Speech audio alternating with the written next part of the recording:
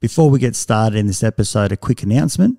As you know, I'm very passionate about acceptance and commitment therapy, and I also run a busy practice in Canberra.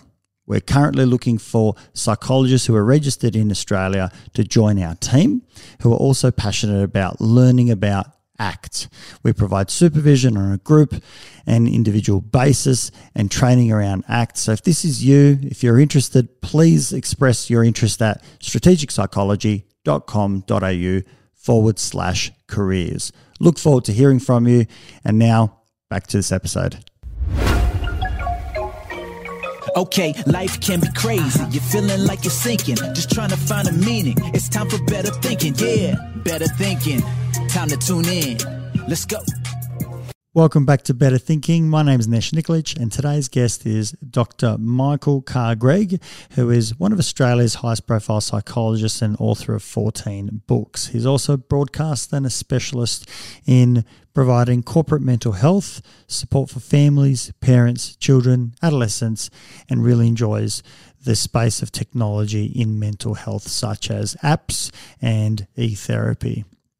Michael's on the show today to talk about what he dubs as a crisis in mental health in Australia, but it gives some really practical ideas and antidotes as to how we can all address this, not only as psychologists, but community members and potentially us who are also experiencing mental health difficulties ourselves.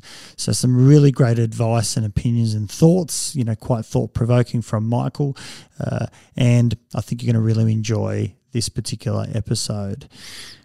Ladies and gentlemen, please welcome Michael Carr-Gregg.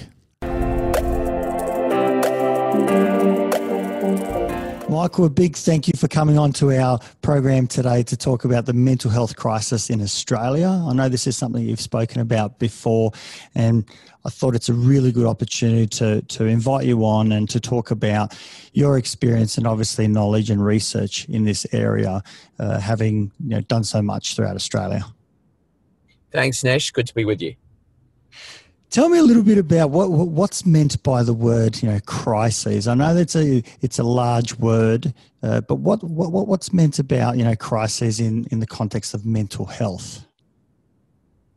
So we know from the research that 1 in 5 adults, 1 in 4 teenagers, and 1 in 7 children have a mental illness. A mental illness is something that interferes with the thoughts, and the behaviours and the feelings of people to the point where it interferes with their functioning. And before coronavirus, things were pretty dire, and the crisis stemmed from the fact that 65% of those people did not get any treatment at all for their mental illness, none whatsoever. And to me, that's a crisis, because it means that at any one time, you got 65% of people with the mental health problems not getting the help that they need. And that's going to impact not only on themselves, but on their friends and their families and their capacity to work. So I guess in a nutshell, that's the crisis.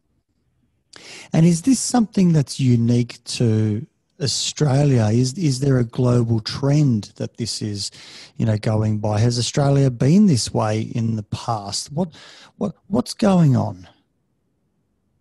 Well, there are two questions there. One is it a trend internationally? And certainly in Western nations, all my colleagues who are child and adolescent psychologists say it's the same or worse. Nowhere is it better. And I guess with respect to has this always been the way? Well, we don't actually know if it's always been the way because we don't have the data. The data we're operating off at the moment is a 2007 National Mental Health Survey. And the scandal there is that the government said that they'd be conducting this thing every 10 years. They didn't do it in 2017. They haven't done it in 18, 19, and they certainly haven't done it this year, which is quite extraordinary because you actually think about the fact that the whole mental health care system is based on 2007 data. So it's data that's 13 years old. So it's really quite an extraordinary situation that we find ourselves in. And I think some of the politicians and some of the general public have what I call mental health compassion fatigue. So they'll listen to someone like Ian Hickey or Pat McGorry or myself, and they'll go, oh, they're those mental health advocates yapping on again. But it's not until it affects them that suddenly it becomes a big issue. It's absolutely astounding that the data we're using is from 2007. It doesn't fill me with much hope in terms of trying to address a national problem using really outdated measures and data to tell us what are the trends, how can we go out and improve our healthcare. I mean, I know that the government has very recently, in response to coronavirus, added in mental health care plans and the primary sort of access to mental health an additional 10 appointments. And obviously that's more than welcomed. It's incredible. I think it's a fantastic step forward and certainly goes in line with, continuity of care and best practice. But I would like to think that we've got a little bit more data that we're kind of using to inform what do we do next. So I think the problem is that the mental health care system is a little bit like a traffic jam. And I used to grow up in Sydney, and I remember we used to go on the Pacific Highway. Now, I don't know if the Pacific Highway through Gordon and Pymble is still essentially 2 lanes, but it was completely clogged. And so I'm saying that our mental health care system has a supply and demand problem. And that is that we don't have enough services for the people. So we have a system which is completely clogged up. We wait till someone is desperately unwell, and then we try and find them a place in a system which is completely and utterly clogged up. And generally speaking, they don't get absolutely optimal care. And what the government does is that they build new lanes on the highway. But because of the supply and demand problem, those new lanes clog up really quickly. So I don't think we can build more headspaces or make more sessions available on Medicare our way out of this. I think we need a much more nuanced approach, and I think our approach needs to be more heavily reliant on e-therapy, which I'm a great fan of, and also we need to focus on prevention and early intervention, because I'm waiting to go upstairs to my clinic today. I live in Melbourne. The last 9 months have been a nightmare for all of us, in that there just simply aren't enough hours in the day. And I'm getting phone calls from desperate parents with, I'm a child and adolescent psychologist, kids self-harming, kids locking themselves in the room. It's just been the worst year of my 25 years of clinical practice. It's just appalling. So before coronavirus, it was pretty dire. I think Pat and Ian have talked about this second curve. I think the second curve is going to hit with great ferocity in about a month's time, because we'll get the fallout of everything that's happened over the last 9 months here. I don't know what it's like in New South Wales or other states and territories, but it's pretty dire here. When you say the second curve, are you talking about a mental health curve or as in more coronavirus cases? No, I'm definitely talking about a mental health. So that there's going to be a flood, a wave of impact that's come from, the lockdown and the like. So Pat and Ian's modelling, which they did at the beginning of the halfway through the first lockdown, said that there would be, worst case scenario, an additional 1,500 suicides throughout Australia. Every year there are 3,000, so that's effectively a doubling. The best case scenario that they could see was about maybe 700, 800 new suicides. Either way, that's terrible. What I'm seeing is an increase in anxiety disorders, mood disorders, substance abuse disorders, domestic violence, an exacerbation of parenting issues. And for my particular cohort, which are teenagers, there are only 4 things that they need to do, Nesh, and that is they need to make friends, they need to go to school, they need to figure out who they are, and they need to basically emancipate from their adult carers. All 4 of those key developmental tasks have been massively thwarted by the coronavirus, by the lockdown, to varying degrees in varying states and territories across Australia. But you don't get away with that. There's no way that there's not a cost to all of that. And I think that's what we'll bear in the next couple of months and years ahead. You mentioned that the current approach is to try and build more lanes, but obviously the volume of traffic is so great that those lanes just get completely consumed again, and we're in the same situation. You mentioned a few alternatives such as e-therapy and sort of prevention, ground roots, sort of early intervention sort of work. Can you talk us through a little bit about some of the specifics of where you think it would be useful to put resources, if we could change the model?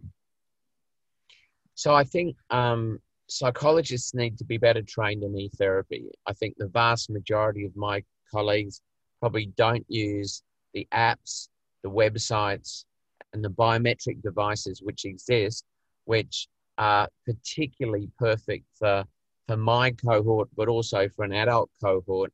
And I'm talking about organizations like, websites like Mood Gym, for example, which is cognitive behavioral therapy online, the adult equivalent, which is eCouch. These types of evidence-based programs that are found to be really effective for mild to moderate anxiety and depression, they need to be heavily promoted. There needs to be a really significant budget around advertising them in the same way that you'd advertise, I don't know, Coke, because to me that this is really, really important. The fact that they're free, they overcome geographical boundaries, they are evidence-based, and they get around the problem of stigma, means that they are the logical go-to choice. They exist. The federal government has a portal for all of these things called Head to Health, but it's not heavily promoted, and it needs to be really up there. I think when it comes to our training as psychologists, whether you are a clinical psychologist or whether or not you're child or adolescent or a counseling psychologist, you've got to learn how to use these amazing apps that exist. When I was on the board of the Australian Psychological Society, I frequently ran workshops called "Is That a Psychologist in Your Pocket?" And what I'd do is go through the top 10 apps that I'd use on a regular basis with my clients. And a lot of them are really simple, very straightforward things. Mindfulness meditation through Smiling Mind. ACT through that little app called ACT Companion. Apps for exercise like Couch to 5K. um, apps for sleep and relaxation like Calm, the 2017 Apple App of the Year. There are a whole range of them, but it is just incredible how many of my clients, I have never heard of them. And these are clients who've been to screens of psychiatrists and psychologists. So that's one aspect, the whole e-therapy side of things. The other thing is prevention. This is really about getting into our schools, because I'm a child and adolescent psychologist, and teaching kids the skills and the knowledge and the strategies and the emotional literacy that they don't get. The curriculum is so cram full of stuff that, in my humble opinion, will never be used by these young people when they hit the workforce. And yet, one of the most important life skills, it would have to be things like conflict resolution, anger management, problem solving, decision making. They're not taught at all, Nesh, and that just doesn't make any sense. So how do you equip our young people for the future if you don't give them these valuable skills? You've got very compelling arguments in both cases. I think what you say about, this e-therapy is not really an issue of availability. It's an issue of promotion. That there's lots of great resources, and we need to give people confidence that they're going to the right place. I can imagine people who are in hardship, who are going through a difficult time, being lost in the world of mental health. You want to go see a specialist, and so you immediately see a doctor, and the doctor says, see a psychologist or a psychiatrist or whatever it might be, and so you're dependent on an hour-to-hour consult versus being able to do your own time, your own work, and understand yourself better through an infinite amount of resources. You're kind of saying, if we can place, we're not trying to replace psychologists by any means. We're trying to take the burden off the traffic jam, and say some people might not even need to get onto the road if there is enough support there for mild to moderate experiences and cases that could give them life skills purely through their own work, and rather than jamming in, I'm assuming, countless of millions of dollars in promoting Headspace, which is a fantastic service, but you're only just adding to the traffic jam, rather than saying, maybe we've done enough there, or we can continue to do some there and some to these other resources. Yeah, I mean, that's a very good summary. Absolutely. And it's the versatility, the fact that people can access these particular programs when it suits them, not when it suits me, and or their clinicians. So absolutely spot on.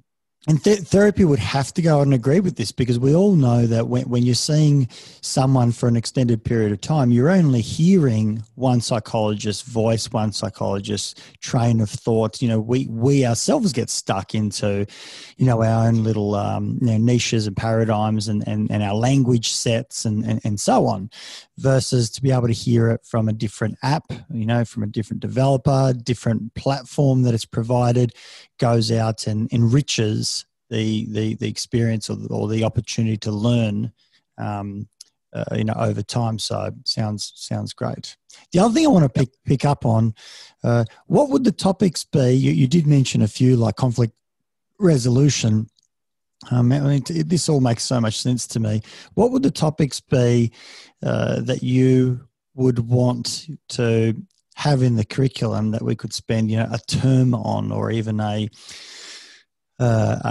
semester on, or potentially, across the board, where each year we spend a bit of time with our kids in particular, because obviously I think ground roots is most important in early intervention. What would you like to the topics and what would be within those topics that we could teach, whether it's psychologists going in or assisting teachers to do part of that job as well, because, you'd need to work hand in hand if you're going to do something Australia-wide. I think probably the truth is students learn teachers, not subjects. So part of this is to make sure that the teacher's mental health is pretty good, that they model good well-being. So the sorts of things that I would want the teachers to talk about would be the building blocks of well-being. So diet, exercise, sleep, and relationships. Almost more than a decade ago, I had a meeting with Marty Seligman, and positive psychology was in its infancy, and someone had told him that I was the Dr. Phil of Australia, which is complete BS. But he decided that I was worth talking to, and he said to me, you know, the key message that you've got to get across to everyone in Australia is that the greatest predictor of well-being was not being good looking, was not being wealthy, was not having more good experiences than bad. It wasn't really even about the amount of talent that you had. He said the greatest predictor of well-being was having a rich repertoire of friends.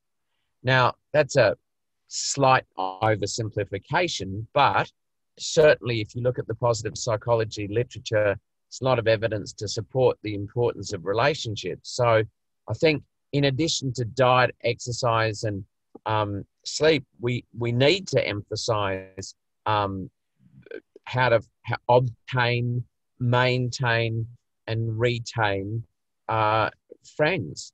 And a lot of kids don't know how to do that. I think a lot of adult human beings don't know how to do that because they've never been taught. I was always taught by my mother that friends were like a garden. They needed to be watered, and that you only ever got out of a relationship what you put in. I think these are fundamental truths. And so relationships, I think, are way more important at this stage than calculus or quadratic equations.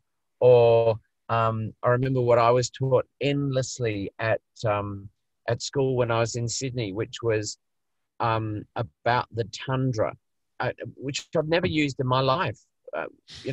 Treeless plains with freezing weather. Why did I spend so much time learning absolutely useless information? So that's number one.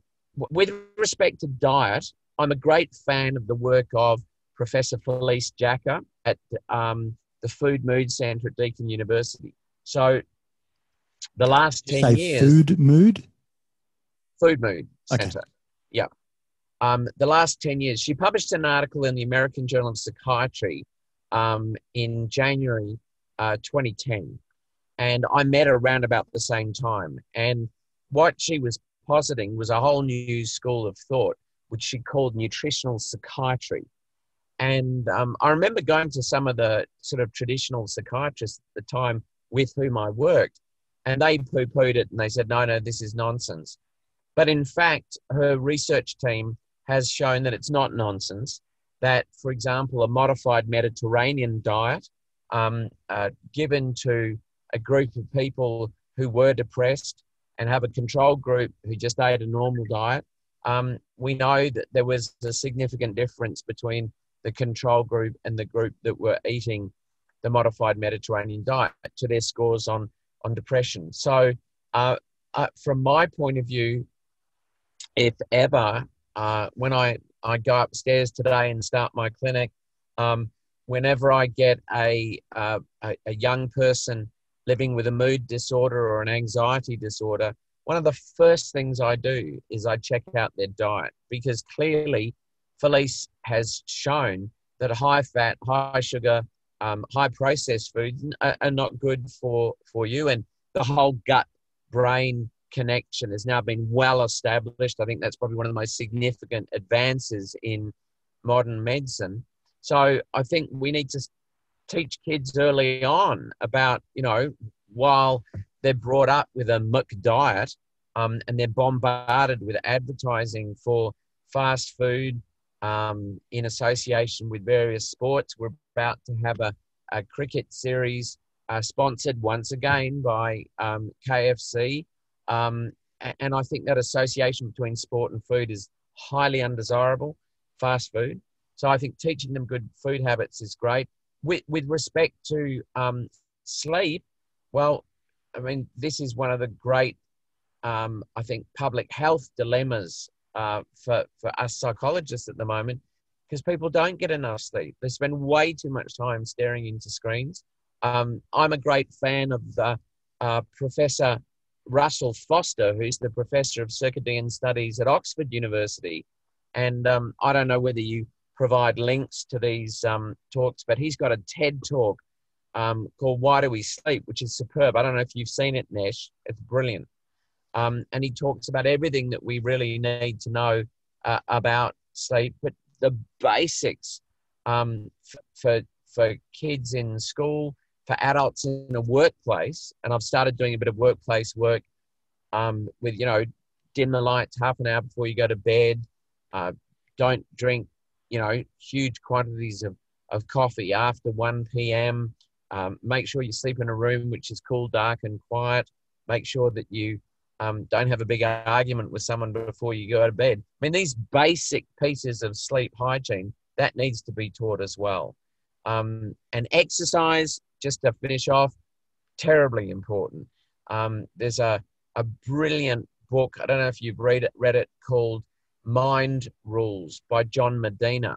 And in it, he cites a piece of work which clearly shows, it's called the Harada experiment, clearly shows the connection between exercise and good mental health functioning. And we know from Beyond Blue that a really good part of any good treatment program for someone with an anxiety disorder or mood disorder is exercise.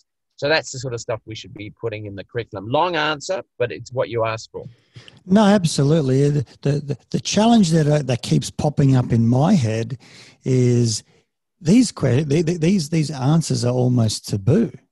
It's like, how can I go to a psychologist? How do I even convince my colleagues that sit down with clients and talk about diet? I mean, we know the data's there, but why is it that would be so hard and complicated for? I mean, I'm just, maybe I'm projecting, but I just feel like even psychologists would feel uncomfortable with having that conversation, and clients wouldn't be comfortable. But it's so important that we need to actually put reality on the table and say, yes, diet is important, and let's examine it. Let's look at it, because it is impacting your mental health directly. This isn't an indirect, assessment. I know that obviously in research we don't do causation, we do correlations, but there is a direct effect here. Oh, no doubt. And I think that we have to really have a reality check, because I think a lot of people think that we've overcome the stigma associated with going to a psychologist, full stop. And we don't. Before the coronavirus, I was flying to Perth to give a talk, and I was sitting next to a person, and we were engaged in a very nice conversation. And they asked me what I did. And when I told them that I was a psychologist, they sort of reeled back in their seat and said, well, have you been analyzing me? And I mean, not until just right now. But I think that Beyond Blue, Sane, Are You OK Day, they're all fine, but I'm not sure that they've actually reduced stigma to a significant level. And I'm still coming across attitudes which I would argue are antediluvian, which are very similar to the attitudes, values, and beliefs that my father had about psychology as a World War II veteran, which is that why would you pay anyone money to talk to them, which is, the old school. How do you think we should approach stigma, trying to remove it, normalizing, being human and having some difficulties and troubles? I think we've got to go where our clients spend a lot of time, which is social media. I think we've got to have people who have lived experience with mental illness talking more. If I give you an example, the greatest piece of behaviour change that I've seen in the last maybe 5 years occurred at PricewaterhouseCoopers. So what they were looking at were their referrals to EAPs, and they were actually quite low. And we know in a workplace that at least 1 in 5 people are going to have either depression, anxiety, or a substance abuse disorder, and about 0.5% might have psychosis. So that's what the statistics tell us going back to 2007. What they decided was that that was impacting on their productivity. They had a lot of presenteeism, and they wanted to do something about it. So they pinched an idea from PwC UK, which is where they spoke to all the most senior members of their staff. So we're talking partners. And they had 800 partners across Australia. And they basically put out an expression of interest saying, look, have any of you guys had a lived experience with mental illness that you would be prepared to talk about publicly within the firm? And they got quite a few people come forward. I was asked with a colleague to whittle those down. We chose 9 of those partners. We made the most beautiful, high quality video productions where they told their stories, beautifully produced, incredible production quality, something that I've almost never seen before. And the program was called Green Light to Talk. And these 9 individuals were scattered across Australia, and each of them wore a green ribbon. The whole firm wore a green ribbon for months and months.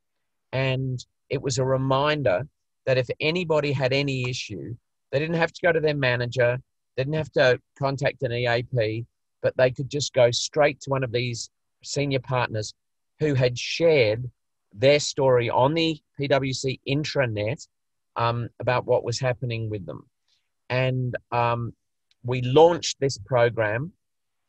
PwC decided to use me as a reasonably well-known psychologist in Australia to launch the program. I gave a 45-minute talk about well-being and apps. If you turned up to that talk, which was the launch of the PwC talk, we showed one of the partners' videotapes as a precursor to my talk on well-being.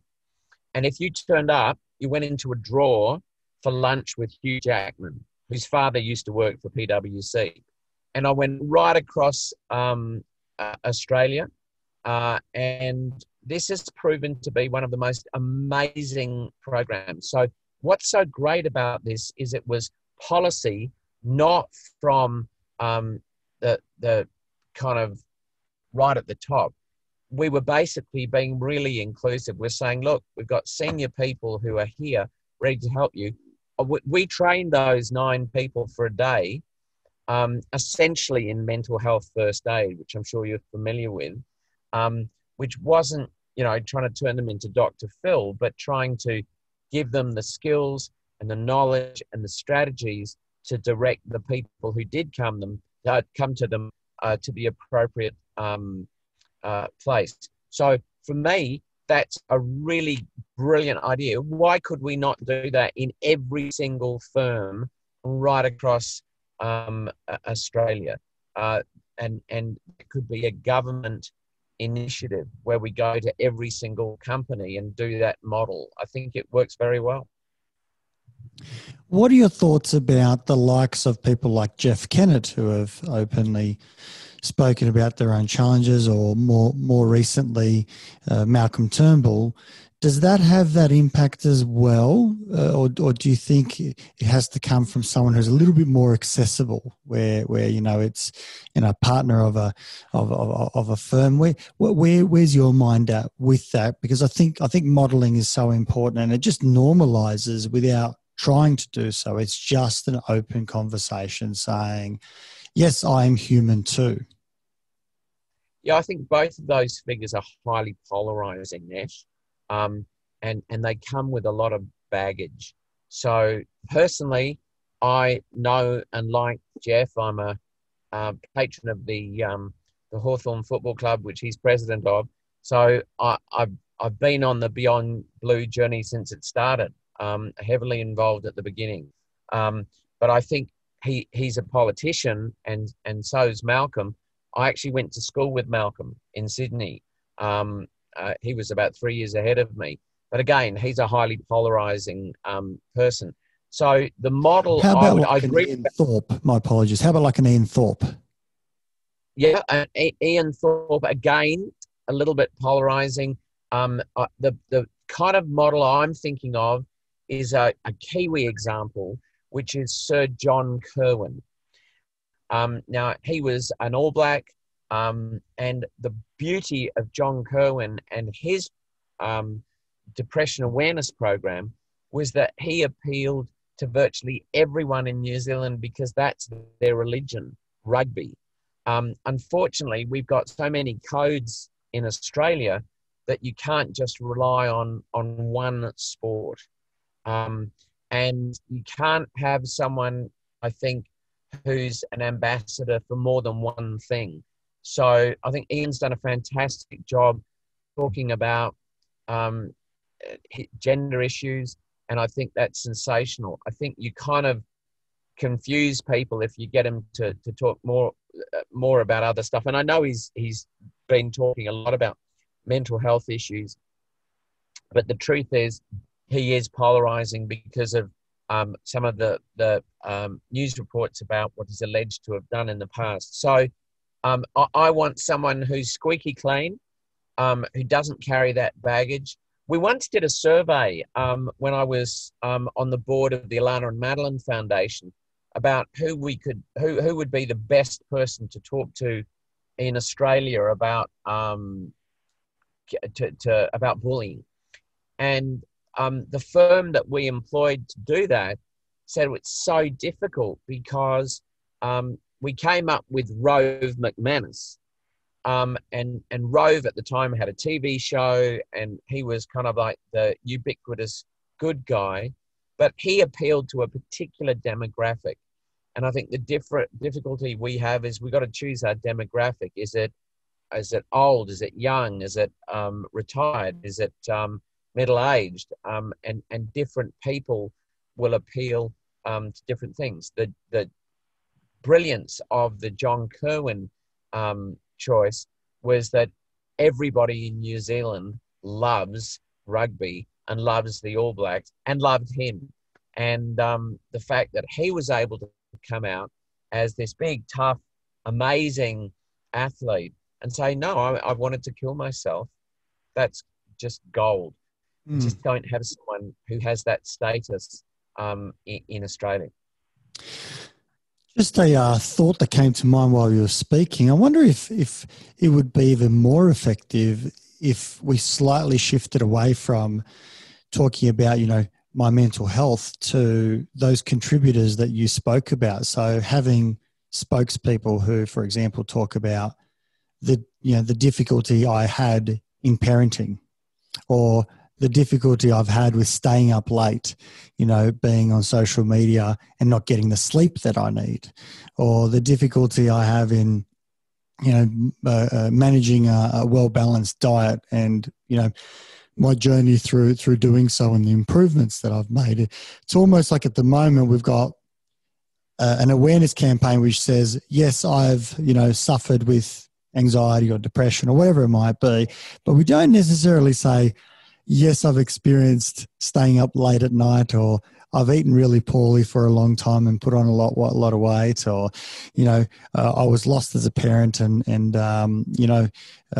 yelled at my kids, and this is how I've kind of turned the corner. We almost kind of use categories rather than life experiences from day to day. I wonder if we could potentially use exactly what you're saying, but I know in therapy we would be looking at it much more specific, whether that would potentially have value of having a public figure saying, yes, I'm on Facebook till late at night and then I don't perform very well the next day. Yeah, no, I think that's a fabulous idea. Again, it's a matter of what's your market, and how complicated the message is. I mean, it's so interesting to me. I think it was about 10 years ago, Dr. Phil came to Melbourne, and because I worked for the radio station that sponsored him, I got to spend an hour with him at the Rod Laver Arena. And it's so interesting because he's another sort of fairly polarizing character. But he told me a couple of things I've never forgotten. One is that he was no longer really a psychologist. He was now an entertainer, and that he'd given up his registration. But he told me that he once was a psychologist, and he showed me the link to his PhD, which was actually very good, on the impact of arthritis on young people. And I wrote my PhD on the impact of cancer on young people. And I was very familiar with the chronic illness space, and it was a good PhD. What he said to me is that our profession had really not done a very good job of promoting itself, which I actually agree. The truth is that there are a couple of very high-profile psychiatrists in this country who essentially own the mental health narrative, and that the media listens to a lot of the time. I would love to see the various organizations that represent psychologists have a much higher profile, be much more vocal, and talk about some of these things that you're talking about. At the moment, either the Australian Association of Independent Psychologists or the APS, whichever group you belong to, they really don't have a very high profile. And I think we would do so much better if we did have some spokespeople who were talking about the things that you were talking about in an authoritative and in a sort of very commercially acceptable way. It's interesting that it seems to me that the flavour of what you're saying is this is very much a challenge around distribution of thoughts, of getting good ideas out there for the public to be able to access. And at the moment, even though there's an abundance out there, there isn't a very good job that we've done in promoting where to specifically go, because people who are lost don't know where to go. So you just end up Googling, but you can find yourself anywhere, and there's a whole lot of rubbish out there versus being able to say, go to a peer-reviewed, program that's got some research behind it that, this university has looked at and we can see it's evidence-based. And there's 15 other options or, 100 other options. Take the burden away from an hour-to-hour consultation need with a psychologist, not saying that's not another avenue, but being able to reduce the traffic on the roads. We need a better campaign in psychology of talking about these things, and whether that be that I've gone through that and you can speak to other people, or specific things like sleep, diet, exercise, having a good network of friends, family, bonds. All of this conversation is important, but something with a little bit more practical use rather than just, yes, I also experience it. Yes, I also experience it. Yes, I also experience it. Yeah, I mean, I think what we need, to be honest, is a PhD that can speak in sound bites, but that those sound bites have an evidence base. And you're so right about everything on the internet and how confusing that is. I had a teenage client come to me a few years ago, and they brought me a little USB, and on that USB, they'd downloaded some really slick videos that they'd been sent from the United States, and they had been made by the Church of Scientology. It's not a great fan, as you know, of psychology or psychiatry. And these were ads which basically showed a mother and a son in a doctor's office, and the doctor was basically explaining how the antidepressant medication that they held in their hands were responsible for the mass shootings that occurred at Columbine and at various other places. So this was a completely spurious, completely fact-free exercise. But this kid had got this off the internet and was absolutely clear that they should not take the fluoxetine that had been prescribed to them, quite appropriately, for a really savage mood disorder, strong family history, self-harm, attempts at suicide, the whole thing. It was like a totally appropriate part of the treatment, along with talking therapy. But they had downloaded this absolute garbage from the internet and were confused. So, we got to cut through that, Nesh. We need a really strong, united kind of message on all of the, we know what the major problems are. We need to really have a united message. And the media aren't our friends in this. They're reporting, for example, of suicide leaves a lot to be desired. You don't live in Melbourne, but just yesterday, on the first day of our Year 12 exams, on page 4 of the equivalent of your Daily Telegraph, the Herald Sun, was a full story on a young person who had taken their own life, and the timing was appalling. Now, the only saving grace is that they didn't violate all the mind frame guidelines on the reporting of suicide, in that they didn't say how they did it. They didn't show pictures of, the person having taken their own life. But it was still terribly confronting, and the timing was awful.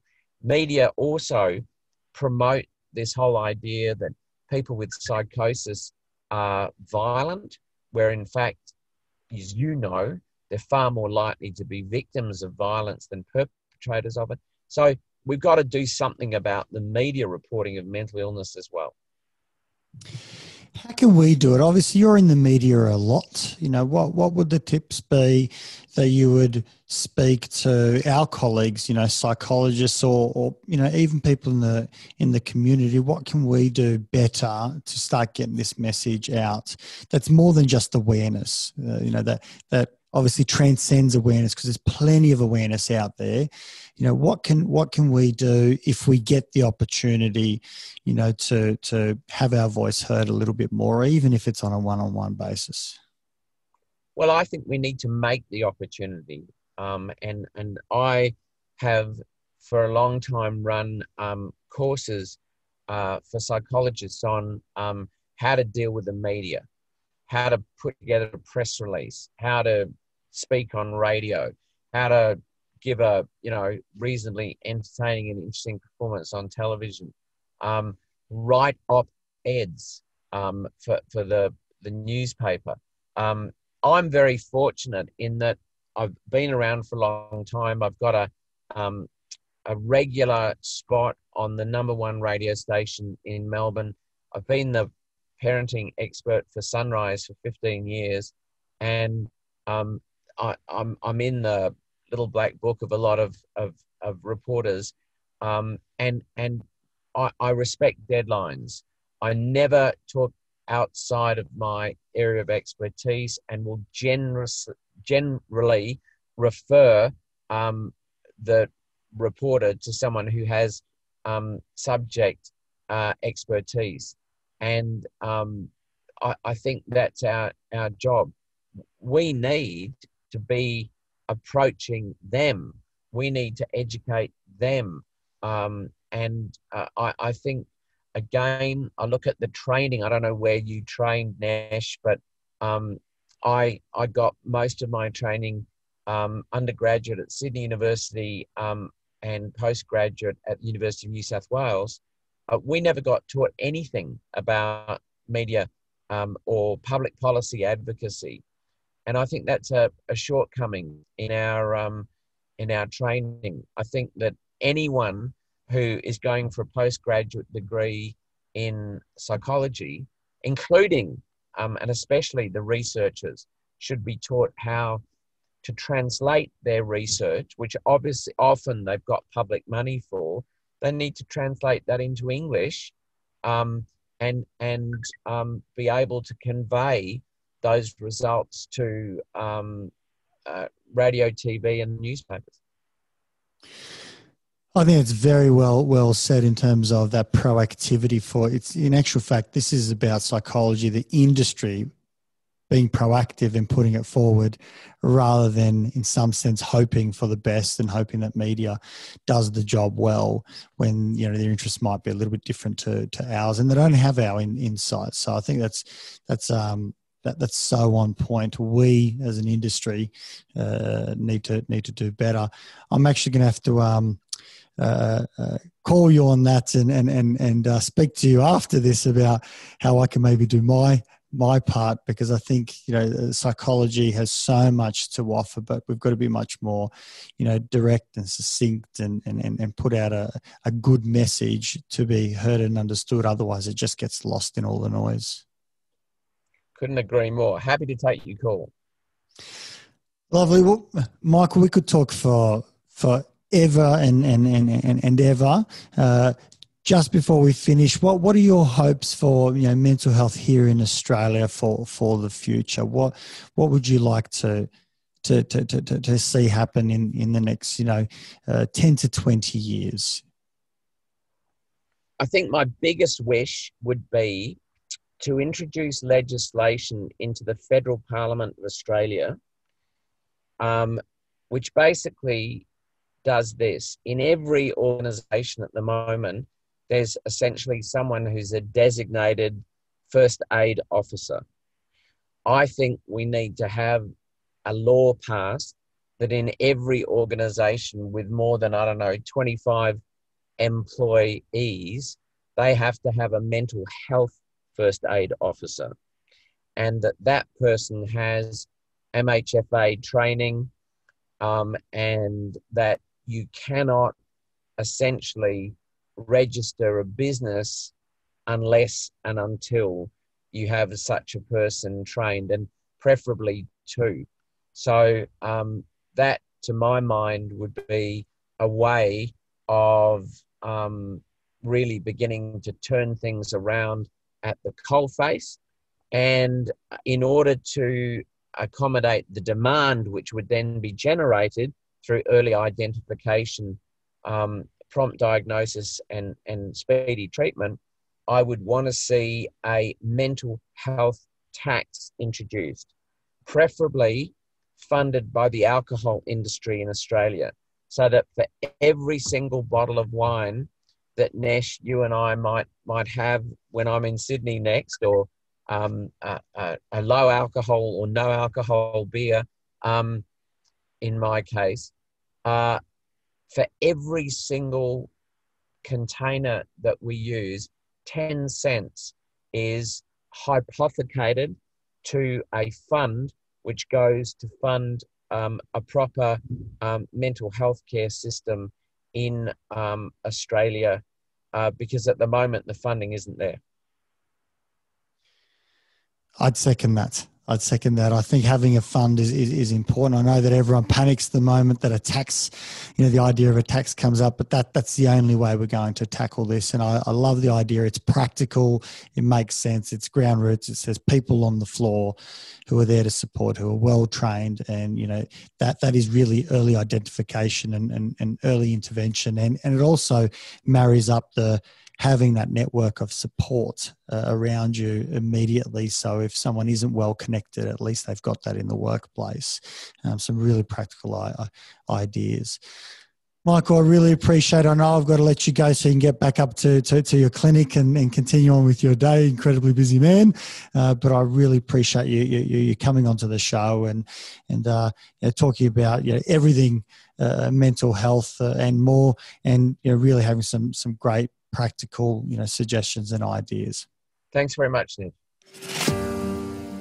If you enjoyed this podcast, please support it by going to iTunes and putting a review, subscribe, share it via social media, and tell others about it. Start a conversation.